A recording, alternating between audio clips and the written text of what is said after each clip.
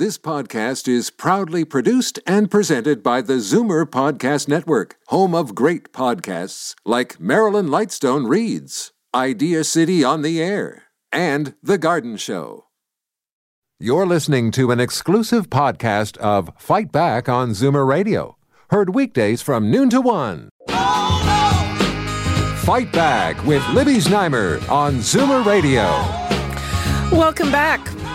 Well, one of the things I keep hearing from our audience is a call to make mask wearing mandatory in public places.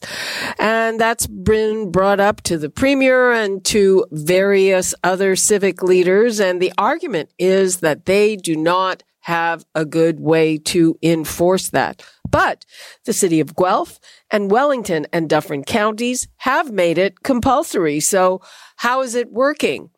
And what do you think? 416-360-0740, toll free 1-866-740-4740. And now let's go to Mike Schreiner, who is the leader of the Ontario Green Party. Hi, Mike.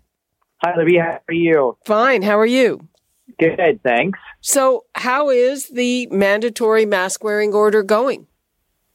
Well, I speak for the Guelph part of the We're having a hard time hearing you, Mike. Oh, is that better, Libby? That is much better. Okay. Now we don't hear you at all. Are you? What kind of a phone are you on? Libby, is this better? This is better. I don't know what's happening. Okay. I can hear you fine. Okay. Okay. Yeah. So in Guelph, it seems to be working well. I have had constituents reach out to me raising concerns, but I think the overwhelming majority of the public is complying with the public health order. There are exemptions for young children, people with disabilities, and medical conditions that make wearing a mask a challenge.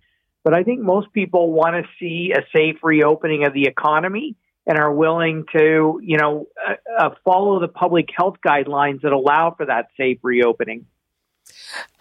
So what is the, what's the stick? What is the enforcement piece of this? What happens to people who won't wear a mask? Yeah, I mean, that is one of the challenges. So obviously, bylaw officials are mandated with enforcement.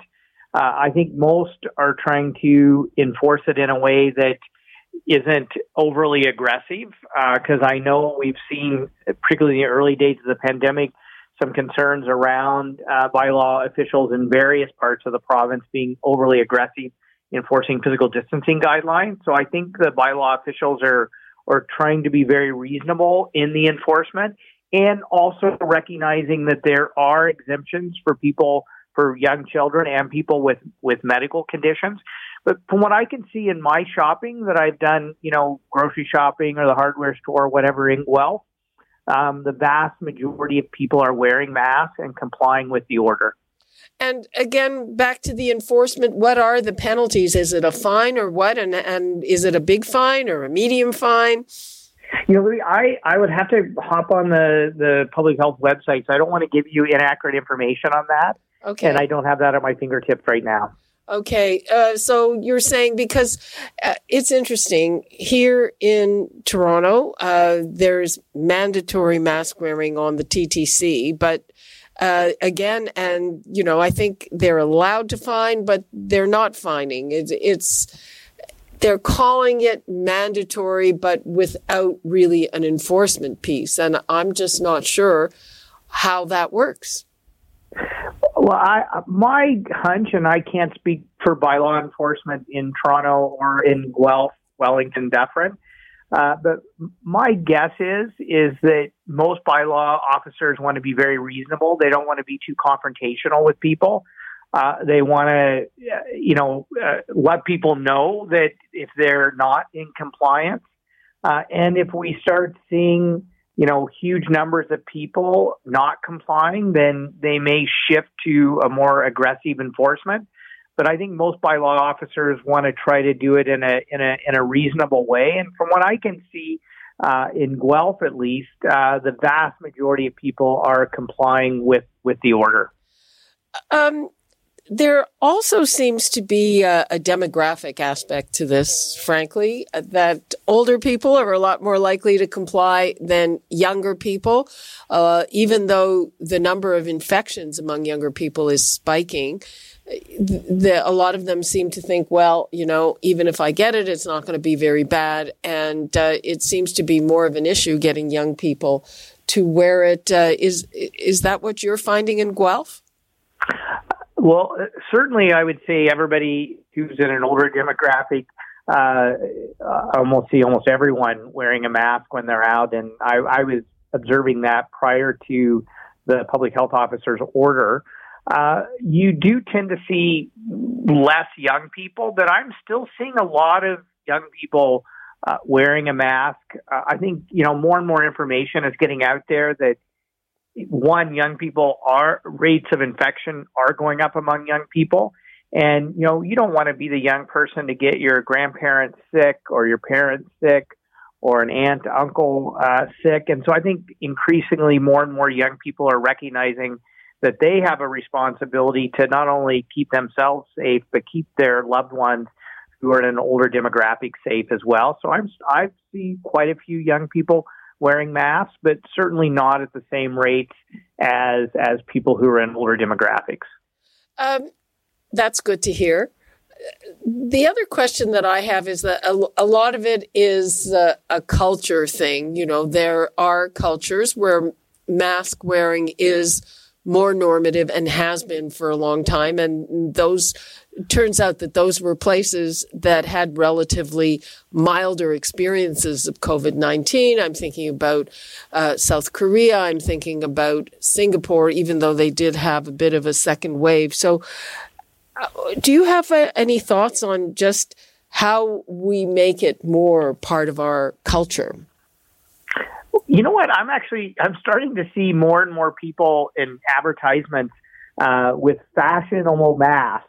And so making it, kind of hip and cool and the socially acceptable thing to do. I mean, if you think about it, at one point, smoking was something very common and socially accepted and even promoted by doctors. And all of that changed once we realized the, severe negative health effects of smoking. And now, smoking's not cool. Same thing wearing seatbelts. I can remember when, who would want to put on a seatbelt when I was a young kid? And now pretty much everyone puts on a seatbelt. So I think you're starting to see a fast adaptation of people wearing masks, being socially acceptable, and sometimes even increasingly, socially unacceptable not to be wearing a mask, particularly in areas where physical distancing is tough. So I think that social pressure will play a role, but I also think, there's a lot of stylish masks being marketed out there. And so I think, it'll be seen as one, more socially acceptable, but also, you can show a little style with your mask as well. Okay. Let's take a couple of calls. We've got Rita in Burlington. Hi, Rita. Hi, Libby. My comment is I do feel that the mask should be mandatory. In terms of enforcement, I think they just need to follow the same model when they put in the seatbelt laws and driving impaired. And they can just do certain blitzes where at a specific time, a specific day, different parts of the cities, they can just go out and do a blitz. And I think people will get the message and they will wear them. A blitz is an interesting thought, Rita. Thanks for that. You're welcome. Okay, and let's hear from Dennis in Brampton. Hello, Dennis. Hi, Libby. Thanks for taking my call. I agree with the previous caller. I think it should be mandatory. I don't understand why officials are reluctant to do so, and because I have seen several legal opinions in some of what I've read to say there's nothing to prevent them from doing it. It's not a civil liberties issue. This morning I happened to go out and I needed to get some blood work done. And in the waiting area in Life Labs, there are clearly people there compromised. Otherwise, why are they there getting work done? Some had masks on, but many didn't. And from a demographic standpoint, I agree with your guest. I've seen it on both sides of the equation. Another man I saw going into a store with his wife, she had a mask on, he didn't, and they were seniors. In any event, You know, that makes total sense to me. I can think of couples like that. That does not sound strange to me at all, Dennis. Oh, dear. I just make it mandatory. Let's get on with it because we know that it will prevent a second wave. It's a given. Okay. Thanks for that, Dennis. Thank you. Bye. Bye. And you know, Mike, we've also heard from some public health officials saying, you know, doing it kind of piecemeal as a municipal thing is not really a good idea, that, you know, in the whole province, it should be made mandatory and that will give the best protection. So I don't know, you know, and every jurisdiction seems to be trying to get away from the hammer part of it and using the stick and making it more socially acceptable. Is that something that you would like to see the province consider or do? Yeah, I think the province needs to definitely consider it. We obviously need to be following the advice of public health officials.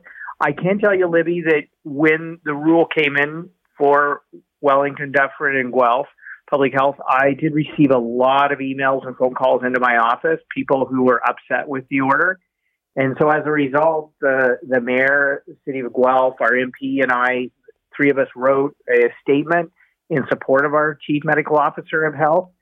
But here's the bottom line, and I think your callers have reflected this as well, that if we want the economy to reopen safely, we want to try to get back to as much new normal of our parts of our life again, and to do it safely and in a way that helps minimize what a second wave of the virus would look like. Face coverings are an important part of that. And so if we want to get back to a normal life, I think we need to look at what are the safety precautions that are going to allow us to get back to some normality in our life. And, you know, it's interesting because the province has taken a leadership role on many aspects of this. And actually, even here in Toronto, when I've talked to both the mayor of Toronto, John Tory, and the mayor of Brampton, Patrick Brown, and you bring that up and they say, well, it's really an interesting idea, but I think they're waiting for a higher level of government to take the leadership on this. And maybe that's something that has to be put forward in the legislature. Yeah, and, you know, maybe others can look to Wellington, Dufferin, and Guelph, and Dr. Mercer, who was our chief medical officer of health. You know, she looked at the science. She made her recommendation, or, you know, her order. And I think it was important that elected officials in Guelph, that we supported her, we backed her up. And let's see how it works out in Guelph, in Wellington, and Dufferin. And if it works well and we have lower infection numbers as we reopen our economy and we get back to our normality faster than others, then maybe others are going to want to follow Guelph's lead and adopt similar measures. Okay, well, that's certainly a good idea. Mike Schreiner, the head of the Ontario Green Party, thanks so much for being with us. Oh, my pleasure, Libby. You're listening to an exclusive podcast of Fight Back on Zoomer Radio. Heard weekdays from noon to 1. You're listening to an exclusive podcast of Fight Back on Zoomer Radio. Heard weekdays from noon to 1. You're listening to an exclusive podcast of Fight Back on Zoomer Radio. Heard weekdays from noon to 1. This podcast is proudly produced and presented by the Zoomer Podcast Network, home of great podcasts like Marilyn Lightstone Reads, Idea City on the Air, and The Garden Show.